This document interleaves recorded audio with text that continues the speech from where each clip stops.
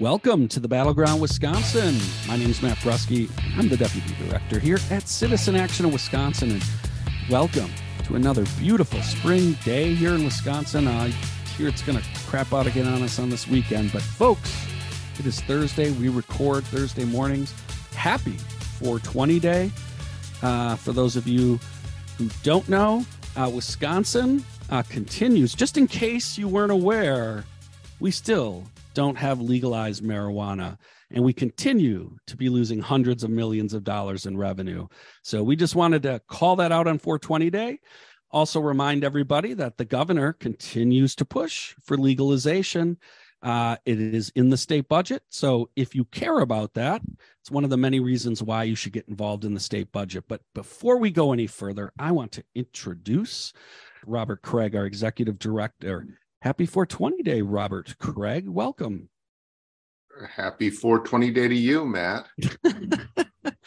Oh, it's funny to hear you say that, Robert, because I know that is not something that is near and dear to your heart. But Robert, I assume you, like many people, would love to see hundreds of millions of dollars of revenue, maybe for education or healthcare or other services, if Wisconsin would actually legalize.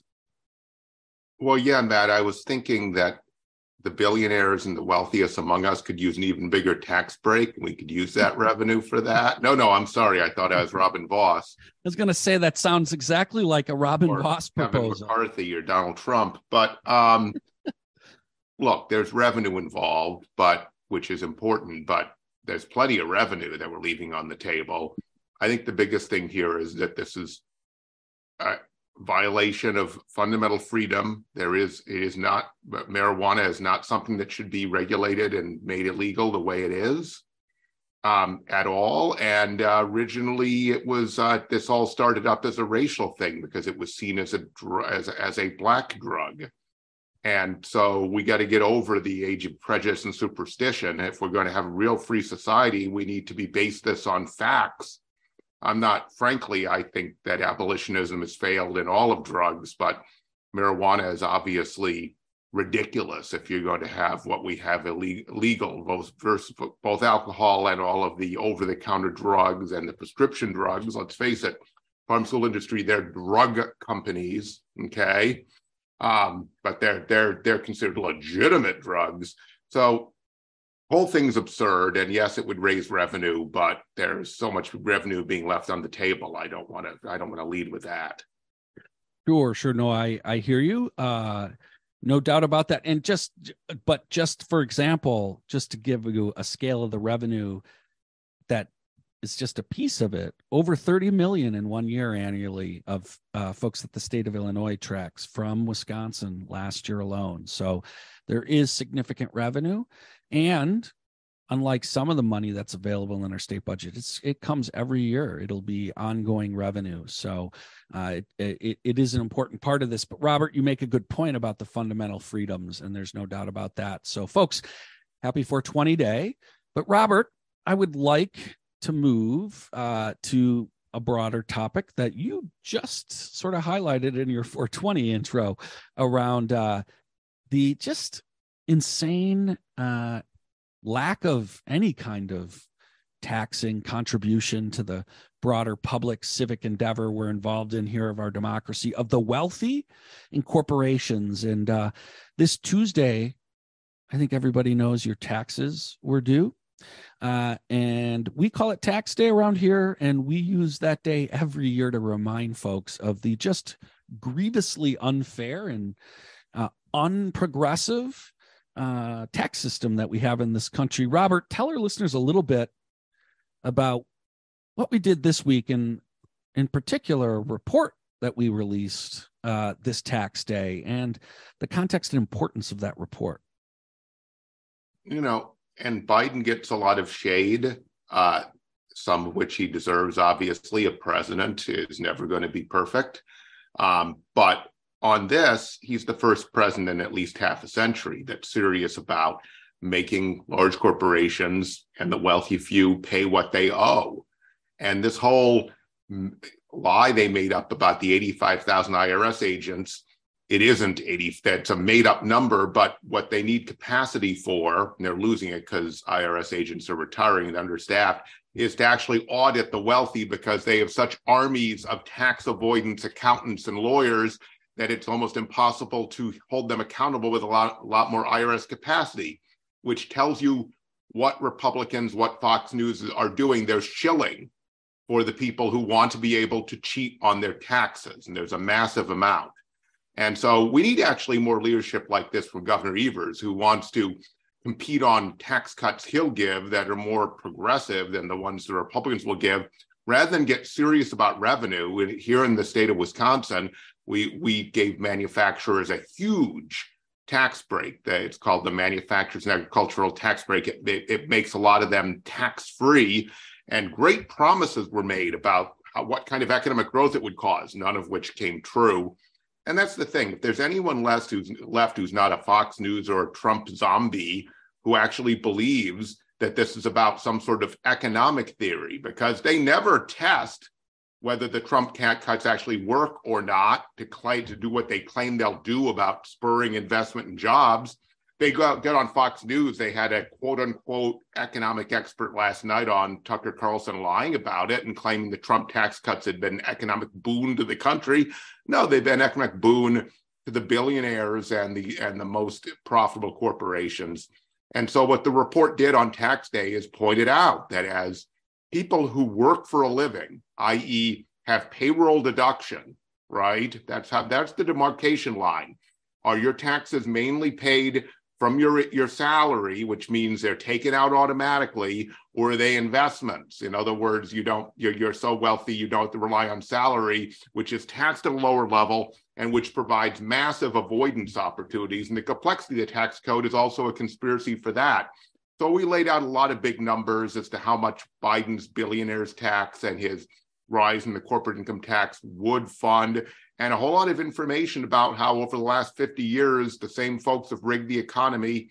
So 90% of the benefit of the economic growth of the last 40 years has gone to the top 1% of the income scale, whereas in the 40 years before that, it was the most equal period in American history. The middle class was built because we were fairly distributing more than ever before and since income, when we had a big union movement and we had a government that was actually serious about leveling the playing field. And we need to, taking back democracy is bring that back, Matt, because one of the threats to democracy, which is inseparable from the attack on its mechanisms, is it's not delivering for average people. And a lot of people know that at a fundamental level, which is why they withdraw from politics, why they're cynical, why they don't believe claims of any side. Yeah, this what you just said there, this is the fundamental piece, that until we get serious about a really progressive taxation system that, is fair, you're going to continue to have a lot of people disengage from the system. And I do think it's important for folks to understand this difference. As a progressive living here in Wisconsin, Biden's federal budget, as Robert mentioned, has a wealth tax in it. It has a progressive form to start to address decades of moving away from that by both parties. And we as progressives need to be reaching out to the governor and letting him know we are thrilled. He has said he will veto the flat tax, but we need to tell him we don't want any real tax cut especially that goes to the wealthy in any kind of way. There should not be, we don't need tax cuts. If anything, right now, we need to set in place, especially once these one-time revenues, thank you to the federal government's, spending, right, which was useful, helpful to people in a critical time. We need to start to set up a structure that's permanent to go forward. And the governor really ideally should have had some type of progressive taxation within it to battle this flat tax. But folks, please, if you have time in the next week or two, please reach out to the governor's office. Let him know you want him to veto any kind of tax increase or any kind of tax cut, and not just dicker around the edges on a flat tax. It's really important. It's a fundamental difference between what's moving federally and what's moving here in Wisconsin. Robert? I was with the governor at a press conference yesterday that we'll get to in a later segment. And when the media comes, when the governor's there, they ask him a lot of other topics when they have access to him. He was asked about flat tax and latest tax proposals by Republicans, and he's kind of said, well, I haven't seen their latest proposal. I look forward to reading them. If it's totally flat, I'll veto it, but I'll keep an open mind. So I've been concerned about this. He would accept a lot more regressive, flatter tax like Illinois'. And I'm telling you, folks, we're going to be mobilizing to change his mind if he does that. We've already made this tax code that used to be a great progressive tax code in Wisconsin exceedingly regressive. He has the veto power. He needs to use it. Totally agree, folks. We gotta be engaged. Part of what we do here is make sure the governor, who is really, quite frankly, our only agent in this drama, this political drama. And he is the one who was elected statewide, and he is up against gerrymandered leaders. So it is critically important that us as progressives reach out to the governor's office and send very clear messages to let's put some wind in his sails on being bold on this issue and making sure that we have a much fairer tax system and don't regress. With that, though, folks, you're listening to the Battleground Wisconsin. We're Citizen Action. You can find us at citizenactionwi.org. We're, of course, all over social media, Facebook, Instagram, and Twitter. Welcome back to the Battleground Wisconsin. Before we move exclusively to the state, this issue, Robert, I want to talk with you. It is the intersection of federal, state, and local. And that is climate change and fighting climate change and doing it with equity. There's big news, stories breaking this week in the Washington Post around a new Green New Deal resolution in Congress that progressives are moving. And we signed on in support of this legislation. Robert, tell us more about this latest piece of legislation at the congressional level. Why is it so important for progressives? Yeah, and we've known about this a couple of weeks because we have a relationship with Senator Ed Markey from Massachusetts' staff. This is Senator Ed Markey and Representative Alexandria Ocasio-Cortez in the House. And this has been a lightning rod, this resolution. You would think that they were introducing, ending the free market, introducing, a state planned economy or something. And it's just common sense. It's radical not to support this. This is a resolution that holds Congress accountable. Okay, it isn't even a deeply detailed plan. It says what we need to achieve on what timeline. And what it says is we need to dramatically reduce greenhouse emissions by 45% by 2030, net zero emissions by 2050. This is what the international scientists say. We are committed to this. And we need to hold Congress accountable to it because our emissions are increasing every day.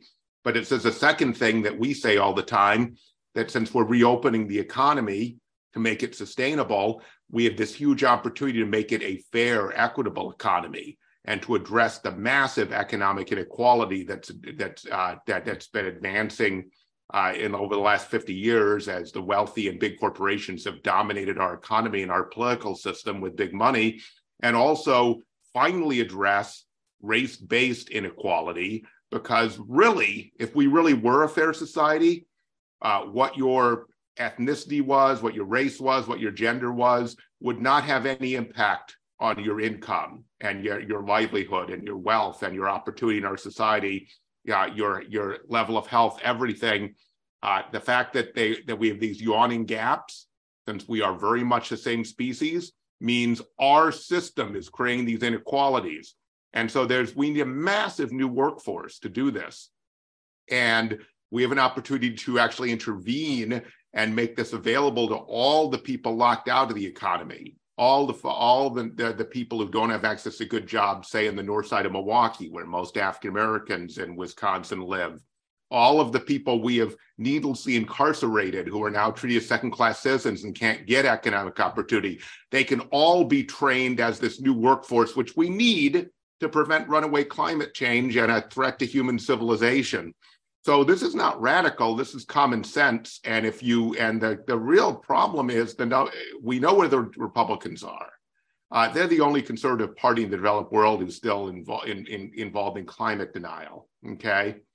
But frankly, the Democrats are unwilling to say this so boldly, but Representative Ocasio-Cortez makes a great point. The Green New Deal, the framework of it, what we've done, it's the inspiration behind the Inflation Reduction Act. And Biden met, and he wanted more than that. He wants more if he's reelected. Biden made a huge move both on equity and on climate within the Inflation Reduction Act that's based on this framework. He won't say, for political reasons, he supports the Green New Deal. He has moved far towards partially taking the first big step to implementing a Green New Deal, actually. Look, this is critically important when you consider in the concept of this week, the Republicans in the House essentially laid out their vision of the world.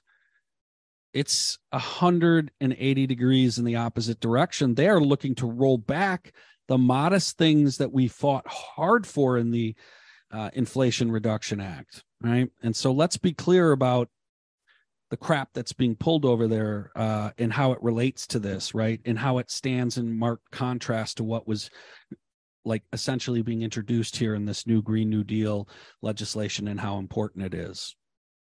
I know there's more on this. I want to get you to talk a little bit about an event you attended yesterday that really helps elaborate and talk about the complexity of really trying to make use of what little resources have been, at least put together, cobbled together. And I say little, they are historically large, from the Inflation Reduction Act, and how mayors are trying to figure out how they can most take advantage of this. Tell our listeners a little more about that event and some lessons or things that you learned, takeaways that they should know about.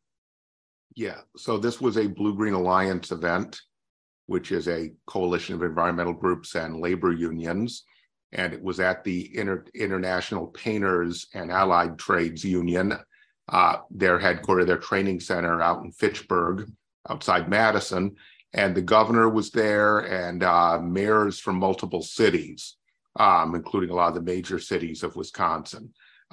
And so let's say there was a press conference at first that the governor participated in.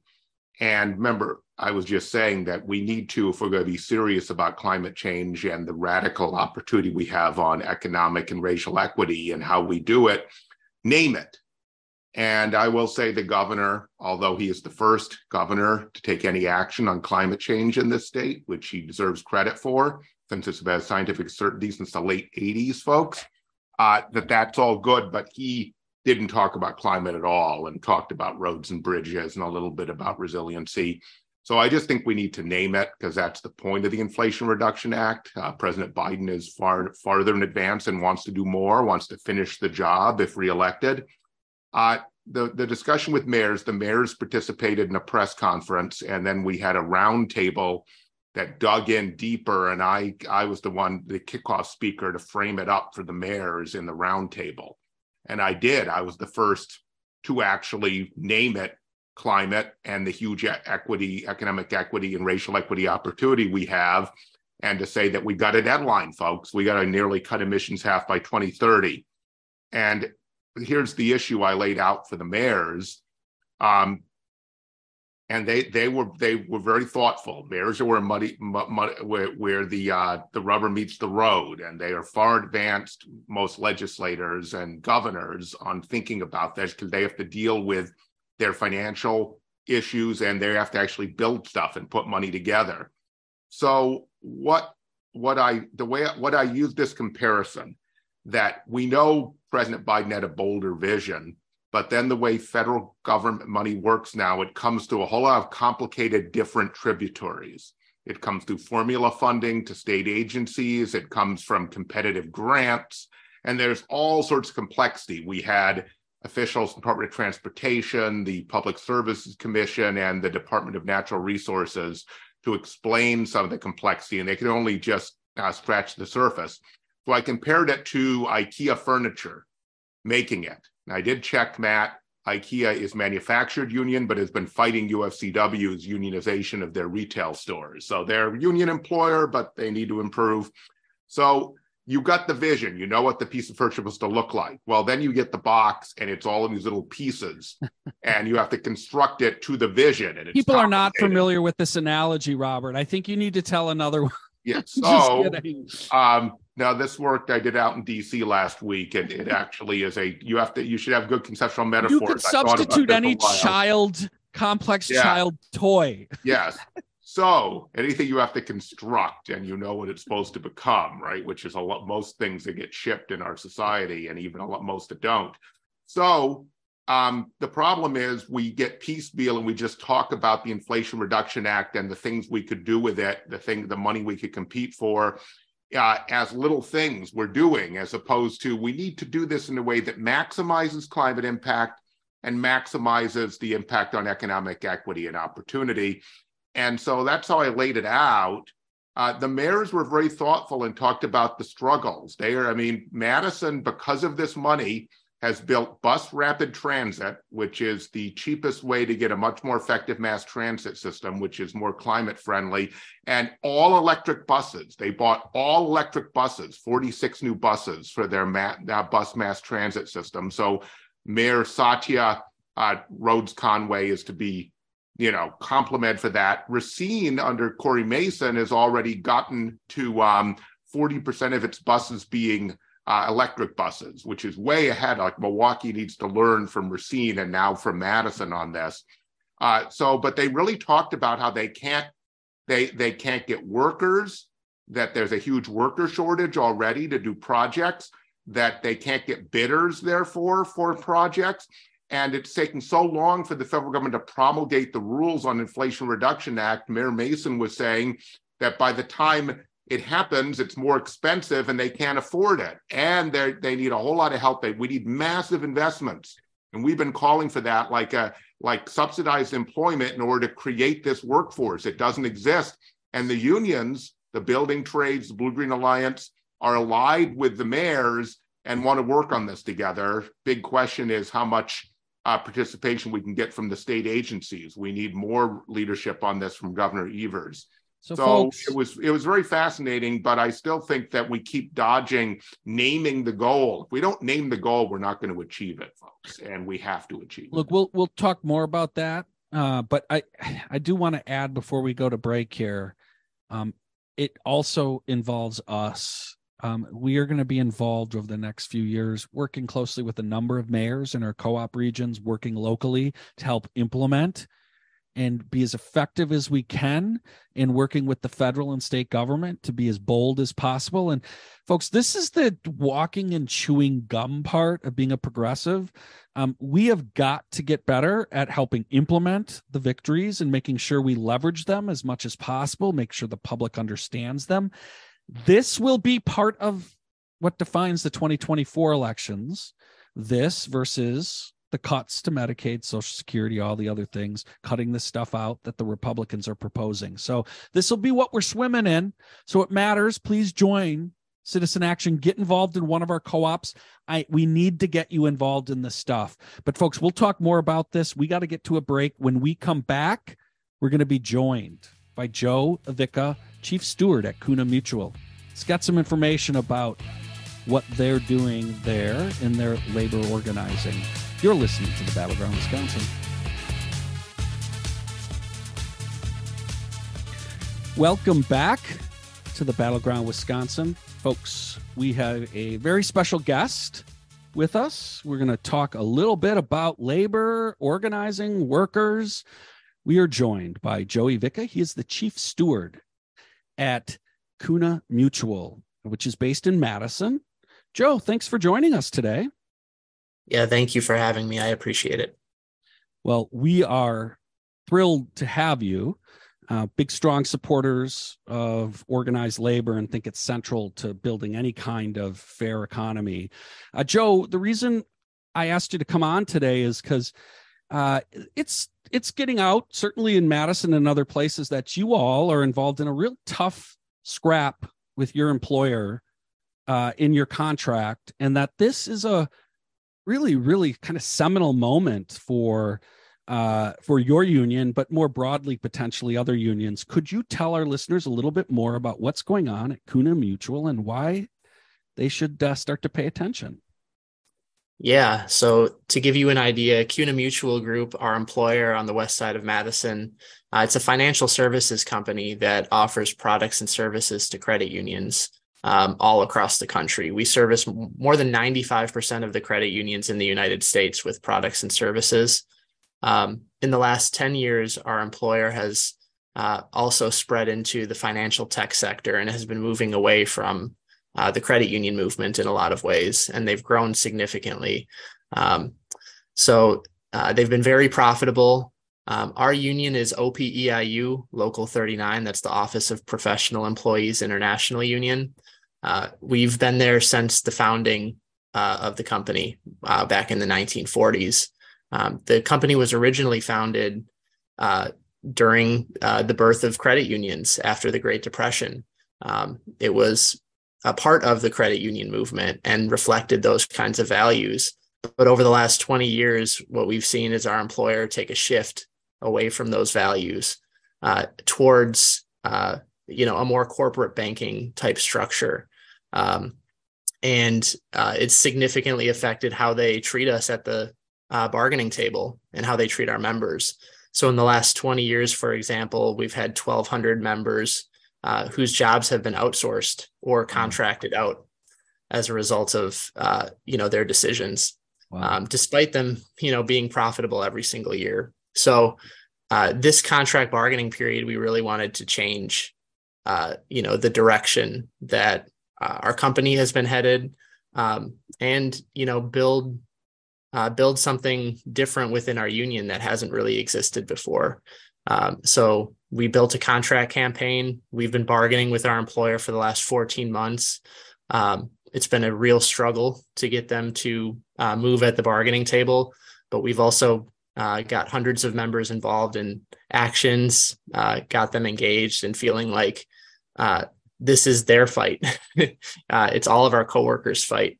It's not the staff of the union who run the union. It's not the lawyers. It's not anyone outside of us. We're the union, and we're bringing the fight to our company as best we can.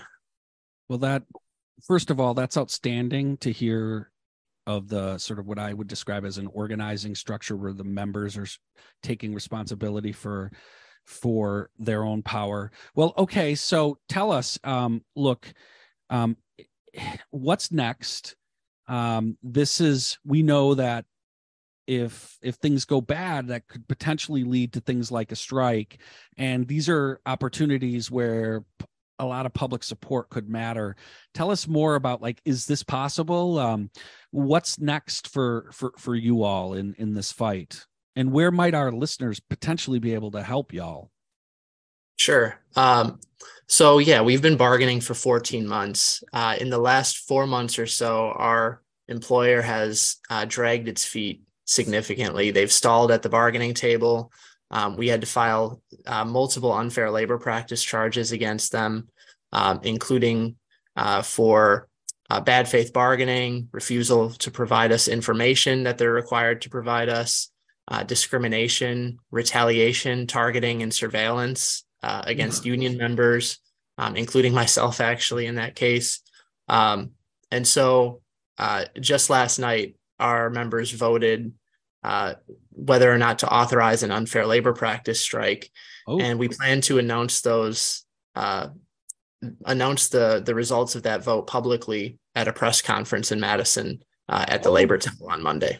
Okay, folks, you heard it here first. Next Monday, what time will these be announced? And first, let me ask Joe, is this something you would want people, if they were in the Madison area who support y'all's effort, to show up?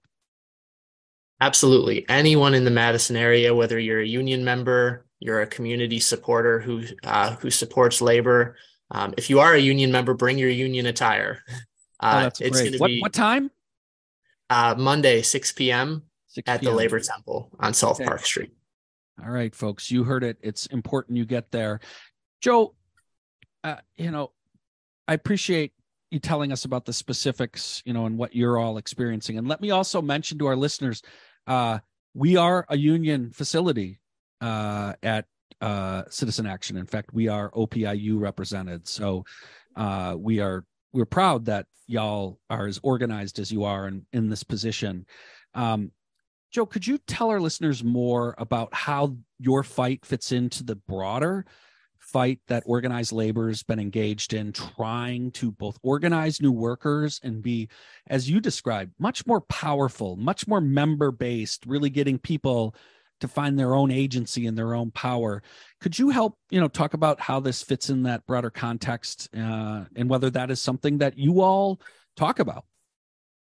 Yeah, we talk about it regularly with our members. Before we even began negotiations, we invited our members to participate in the John Deere strike. We had people drive down to Iowa in order to stand on their picket lines because of how important that was. But yeah, overall, what I think we're seeing is there's more support for labor now than there has been in decades. All of the polls show that people are supportive of organizing new unions. We've seen hundreds of Starbucks stores across the country organize. We've seen Amazon. We've seen graduate students. Rutgers University just recently going out on strike. Actually, Rutgers happens to have a professor at Rutgers University who's planning to speak at CUNA Mutual Group in June. So we're planning on talking to their union and seeing what we can do to shake things up with that regard. But overall, I think what's important to note is that there's a sentiment among workers right now, generally speaking, to want to be involved in a process of building power in our workplace and feeling like we are, the people who can make change rather than some outside factor coming to save us. So thanks for joining us, Joe. I think sometimes people think this is easier than it is. Don't realize all of the way the system is now rigged against workers. And this was a system that was designed to promote organizing, and it's been perverted without being repealed by Congress. This is an example of how the power of business, year after year, decade after decade, asserts itself. But in your case, you were fired, which is supposed to be illegal, but unions consider that a cost of doing business. And the penalties, the gains for them are greater than the penalties. The Protect the Right to Organize Act that was held up by the filibuster, so long as President Biden would change that and make the penalties much more reasonable, serious and deterring, for example. Yeah. Notice we'll be tough on crime with folks who have the least in our society. We allow rampant law breaking by corporations. But you have this advantage, you at least have a big concentration of workers. I mean, the challenge facing like Starbucks organizing is vast, given how the workers are spread out in so many thousands and thousands of coffee shops. Have you seen, because there's obviously been a lot of different workers who don't have unions showing a lot of bravery in Starbucks and Amazon, other places, you seen a change in the temper of the workers at CUNA Mutual, where we're in this kind of moment where a lot of workers, even ones who are represented, are ready to take this on and change our society, change the balance between big corporations and their workers? Yeah, I have very honestly what I feel like I'm seeing at CUNA Mutual Group, which is definitely taking place broadly among workers across the United States, is that people are feeling far less reliant on the labor laws that are supposed to be there in order to protect us, and far more reliant on themselves and their coworkers for collective power and collective unity. We've filed ULP charges against our employer for all of the different illegal acts that they're engaged in. And those are called unfair labor practice charges, yes. Right? ULP. Right. Go ahead. Exactly. And we expect that the National Labor Relations Board will make determinations in our favor, but it could take months, and we may already be past the point of bargaining by the time they make those determinations.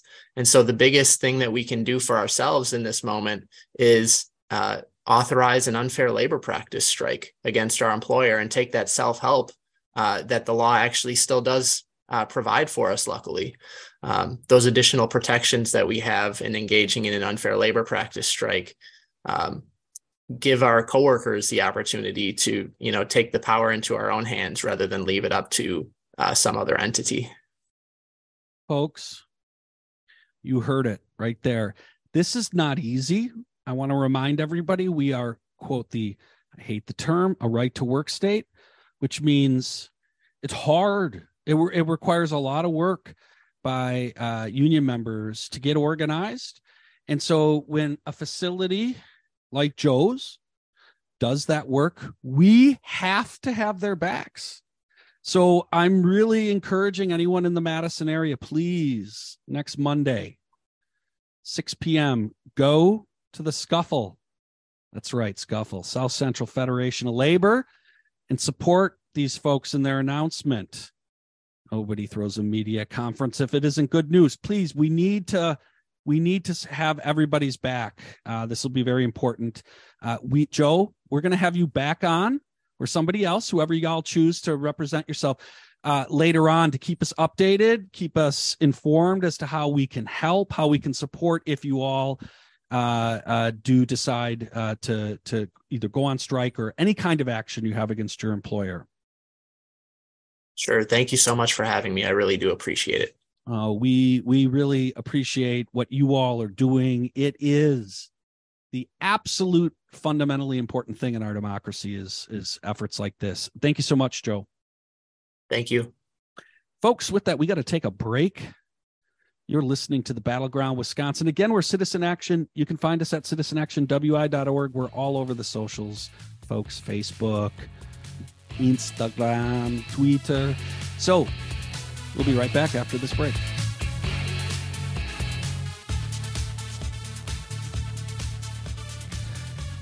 Welcome back to the Battleground Wisconsin. Wow. That was, folks, that was powerful stuff before from Joe. I want to underscore, please, we need to, as I said at the end, we got to have Joe and all of those workers' backs. So if you can make it on Monday at 6 p.m., please go, and we'll continue to track this. But Robert, I want to give you an opportunity. I don't know if you have any further reflections on the Joe conversation, but after that, I do want to jump right back into our conversation about the Green New Deal introduction, what the mayors, and talking about this, and any role and any thoughts you have as to people in our agency. Robert, first, your thoughts on any of those two wonderful topics we've had. Yeah, I mean, Joe's interview stands on its own. I will say that everything we want to do depends on us getting involved. Look at how brave Joe has been. He's now lacks a job because of his bravery, and his coworkers are to take on a big Fortune 500 company. We need to be able to take on democracy. Just being on the sidelines, giving $5 contributions when Nancy Pelosi emails you, or listening to MSNBC and podcasts, that's all great, but it's a participatory sport. The way democracy works is mass involvement. And so I think we should all learn a lesson from Joe and his coworkers at CUNA Mutual and the workers who are part of OPEIU Local 39. Absolutely. Absolutely. So, Robert, I do want to, pick up on this whole idea around our agency, because we have a huge state budget fight that's right on us. It's on us, right? Joint Finance Committee hearings are going. There's the final one will be in Minocqua on next Wednesday, and I know you're going to be there, and we have been there, and we will continue to be there. There's going to be a lot of activity after, but one of the big issues that is a part of the state budget, and I want to get your comments because there was news that broke today, is funding for education. And we generally often, our first thing is K through 12 that we think of, but college, post K-12 is super important. It's fundamental to what kind of economy we're going to have in America. In Wisconsin, right? We are famous for the Wisconsin idea and our amazing UW system. Well, Robert, there was some pretty staggering news about how that system has fallen in terms of certainly its resource, where it is now literally just like slightly above average when it used to be. We're a national leader in our investment in the university system and public education because of its benefits to the democracy and to our powerful economy. Robert? No, and if you pull the tech colleges out, which are model things that need to be better funded as well, our university system, our UW system our state funding is 43rd in the country. So we're now rivaling, laggard states like Mississippi and Arkansas and places like that. And that's outrageous because the history of Wisconsin, a lot of the cause of its prosperity was early on in the history of the state, we built up the University of Wisconsin. It became the whole basis for the progressive movement. The Wisconsin idea came out of academics at University of Wisconsin working with reformers, and it influenced the progressive era, and the New Deal in many ways came out of the thoughts that were here in Wisconsin. And we, not the biggest state in the world, ended up with one of the top public universities in the country because of those investments. And this tells you what Republican rule has been under Scott Walker. We've gone from being a national leader for over a century, right, with huge benefits that we're all proud of. The reason I moved to the state is for what was at the University of Wisconsin-Madison when I pursued a PhD. They've undermined it massively, and it's still decently ranked because running on fumes. It has a lot of faculty, but that will it'll fall behind because states like Georgia and Florida are investing in their public universities. I mean, when I was a kid looking for colleges in the 80s, the southern schools, the southern public schools were all much lower ranked than the ones, say, the Big Ten schools or the California or New York public schools. That's not the case anymore. Places like Florida and Georgia have shot up in the rankings because of huge investments. And they're now, Georgia has almost overtaken Wisconsin and will, because they're investing in the University of Georgia. We're not investing in the University of Wisconsin. So there's another reason. Now that we have a real Supreme Court, we need fairer maps, and then we need to fricking get off the sideline, work our tails off, because we need to actually invest in our higher education system. It is an engine in the future.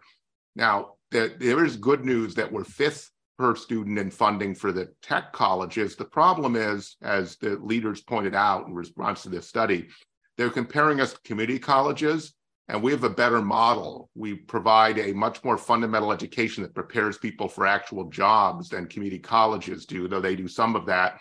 And so it's a more expensive model. So it's not clear we're comparing apples to apples on that, but it is clear the tech college system is also something that Wisconsin invented and is unique and needs to be preserved. One of the reasons that it's still better funded, relatively speaking, than UW system, according to the study from the Public Policy Forum, is that they also rely on property taxes, which is a local option. So anyone who relies on state revenue, forget it. They're cutting that for what? Going back to the beginning of the episode, Matt, to give even more tax cuts than the unnecessary tax cuts they already gave for big corporations and for the wealthiest among us. Yeah, absolutely, Robert. Thank you so much for that update. And I will add one thing as it relates to the tech schools. Robert's right, they're an absolute jewel in this state. We need to continue to invest in them. They have some of the best educators you can get at any level. They're organized, and that also, I would argue, probably plays a role in both why they're well-funded. They're some of the top educators, and they have a very powerful union. And folks, that is a lesson back to the previous conversation about Joe and the power of organized folks. There's a lot of educators who have invested a lot of time and energy into both their union, but also to that tech system and fighting for those resources in state budget fights every time they come up. So it speaks to that. Robert, before I make a transition, I do want to add one thing that I see parallels since we had Joe Evica on. I want to just flag, and we'll talk more about this as we get more details. But Robert, I saw a news story today around the Republicans and their insatiable, just retribution. Power is for using against your enemies. You should not be held accountable to the same laws that everybody else is. All of that. We'll get more information, but I did see that the Republicans are going after John Tate in Racine. John is a former city council member. He has been a longtime leader on thinking about how we should reform the criminal justice system in particular, but also reform our police structures, and is a former, as I said, city council member in Racine. But they're going after him. We'll have more details. I'll have a link to, the details behind what's going on, and we'll talk more about it. But just wanted to shout out to John. This is clearly an effort to go after you as someone who clearly is going to try to reform our criminal justice system, but most importantly, police accountability. But we'll talk more about that. Robert, what I want to get your response to, I was struck when Joe was talking about what is happening in the insurance industry and talking about what happened to CUNA Mutual and how its history and its legacy is connected to the credit union movement. How similar what he's experiencing with his industry it is to the healthcare system and the provision and the provider system of the nonprofit hospital industrial complex, and how it has this legacy. Many of it, we're linked to churches and, sort of a real commitment to the idea of public health and many of them providing it in areas most needed. There's been, on a fairly similar timeline over the last 20, 30 years, just a rapid move away from that to a healthcare system that is increasingly operates like a for-profit system. And we're seeing that in Milwaukee. We've talked about what's been going on with Ascension and what they are doing at both St. Francis, St. Mary's, and 5 years ago at St. Joe's. Robert, please update our listeners about this news. And in particular, this week, there was news in terms of the Milwaukee Common Council taking some action. Ascension is a massive chain of hospitals. They've been buying up hospitals just the way big corporations do, even though their structure is a nonprofit. And they are acting like a for-profit. They have $8 billion in reserves, but their whole business model clearly is they've been reducing staffing, trying to get the greatest return, and they've been closing down capacity in major cities, Washington, D.C., Detroit, many places, and going out to the suburbs, building big, fancy new buildings, including here in Milwaukee, because they can get private pay there and make more money. They're not taxed.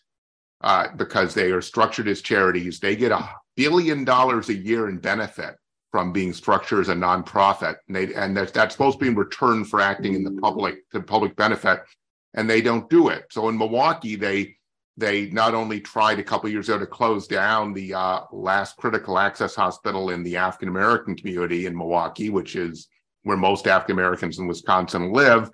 That was stopped because of an outcry, but they've been stealthily downsizing it and reducing its capacity, so it's not really a comprehensive hospital at St. Joe's. St. Francis, they are now closing on the south side the labor and delivery unit. This is when they build huge new facilities in the suburbs, at the same time. And, as the president of the Wisconsin Federation of Nurses and Health Professionals, the union that represents the workers at St. Francis, told me she was at St. Michael's, and they closed it suddenly a decade ago. And at that time, she said, within a year and a half of closing the labor and delivery unit, they closed St. Michael's Hospital. And that was on the north side in the African-American community. I used to live near it, near Lincoln Park. And so this is what's going on. The city council stood up and passed a very strong resolution asking them to stop and to start acting in the public interest. But as I said at the press conference, and I got quoted on this is only the beginning. We need to use actual leverage, Matt. Tommy Thompson pushed with the hospital association, deregulating hospitals, getting rid of all of our leverage because they'd compete and it would all be in our interest. And that was a lie. And there's no accountability once a lie is implemented like that. No one comes around and says hospital association lied to us. So we need the governor, we need the attorney general, mayors like the mayor of Milwaukee to actually find leverage. And you can find leverage if you're actually dedicated to it and you actually want to play hardball. I think city of Milwaukee should just send them a tax bill and fight it out legally. Come on. That's my first thought. Their tax structures are their ultimate vulnerability, and we ought to use it because that is what a democracy should do when the accountability seems AWOL. Robert, we got to end this show, though. I really appreciate you updating on this. This is super important. What a show. Great show, folks. If you're in the Madison area, again, please go check out the folks at CUNA Mutual, OPEIU Local 39 at 6 p.m. on Monday night in Madison at the Scuffle at the South Central Federation of Labor. Big announcement on their fight against CUNA Mutual. And thank you, Joe, for joining us. Folks, we'll see you next week here at the Battleground, Wisconsin.